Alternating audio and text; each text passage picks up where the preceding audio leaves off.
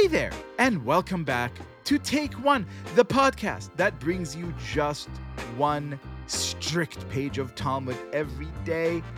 Friends, listeners, brothers and sisters, today's page, Nedarim 10 and 11, I'm going to be honest, is a little bit difficult for me because it speaks of boundaries.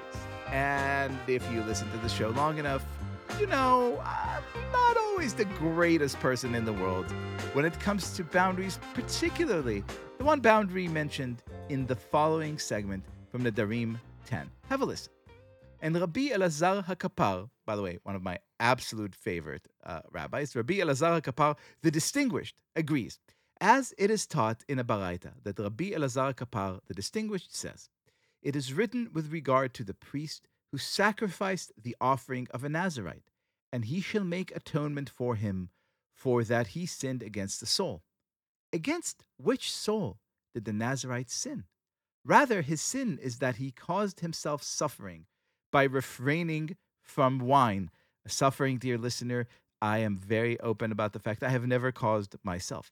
Are these matters not inferred a fortiori, just as this Nazirite who causes himself suffering only by refraining from wine is called a sinner?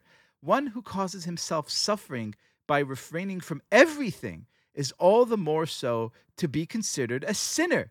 From here, it can be derived that whoever fasts unnecessarily is called a sinner. The Talmud is basically telling us, don't punish yourself. Don't be a martyr. Life is here for our enjoyment, and whoever places unnecessary suffering upon themselves, well, that person ain't good. This is such a profound statement, so deep, so different than what so many of us think of as quote-unquote religion, that to make sense of it, I called, well, you know who I called, because there's obviously only one man that I call for such existential issues. My friend and teacher, and yours, Rabbi David Bashevkin. How are you, my friend? Leo, what an absolute joy to be, in this still beginning and watching Tractate Nedarim unfold, this fascinating tractate which gets to the heart of the kind of the Talmudic philosophy of language. If the great philosopher Wittgenstein ever wrote a tractate of Talmud, I have no doubt that it would be Nedarim. And what the Talmud is discussing at this page is really a foundational issue as it relates to Nedarim. Let's translate what Nedarim are loosely, like a vow or an oath. And what's absolutely fascinating on this page is the Talmud is asking, is this practice of swearing something off, of saying, I'm swearing off chocolate, I'm swearing off bad food, I'm swearing off certain places that I go, I'm swearing off certain behaviors that I do, is this good for the Jews or bad for the Jews? On the one hand, it's good for the Jews because it kind of shows some discipline. It shows that, look, this is something that I can't control myself around. This is something that I can't be involved in. I need to swear this off.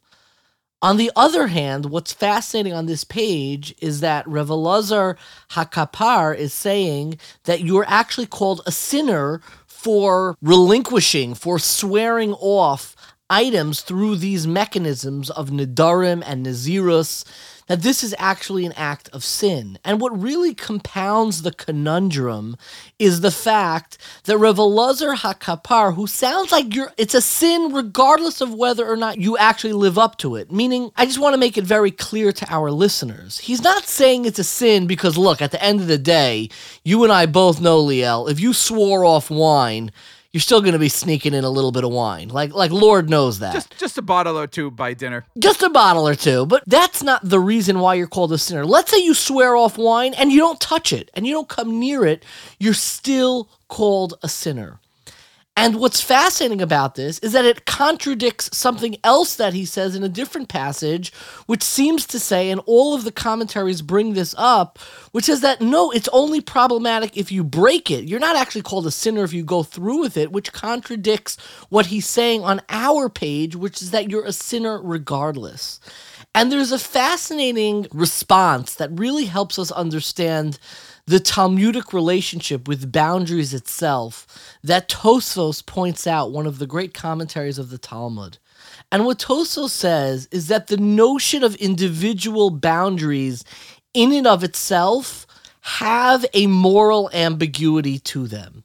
By definition, the fact that you are taking individual boundaries is a product of the fact that different people have different inclinations. Different people struggle with different addictions, different desires, different wants. It's a product of ultimately our humanity, and our humanity is unique. But there's also something that is very holy and very righteous about taking boundaries, which is why this is so hotly debated. And that is that it allows us to recognize that we are imperfect, we are human, and that part of our imperfection, part of our humanity requires us to reflect and say, what are the places, what are the foods, what are the items, what are the people in my life that I need to create boundaries around, that bring out the worst parts of me? But this is founded on the fact that even the very need for these boundaries are a part of human imperfection. And I think this ambiguity threads itself throughout our entire tractate.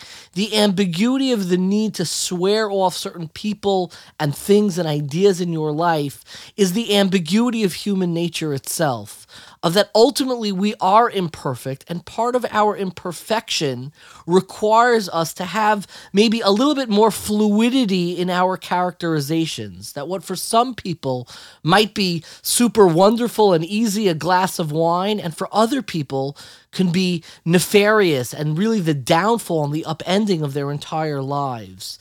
And that very ambiguity speaks to the ambiguity of our very humanity, and it lays at the heart of our entire tractate. I am very grateful for this very, very wise commentary, but I am still going to enjoy a glass or 7 with dinner tonight. Rabbi David Bashevkin, thank you so much for being our guest. L'chaim Liel, and my absolute pleasure.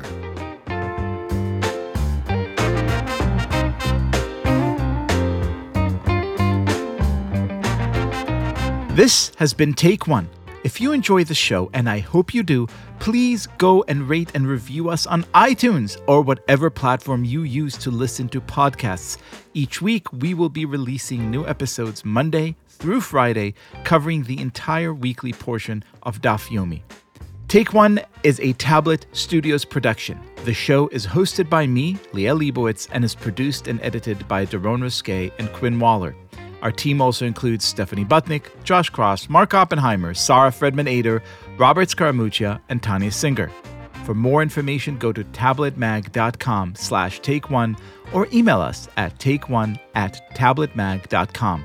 You can find us on Twitter at TakeOneDafyomi or join our Facebook group by searching for Take One Podcast. I hope we have made your day a little more Talmudic, and we will see you again soon.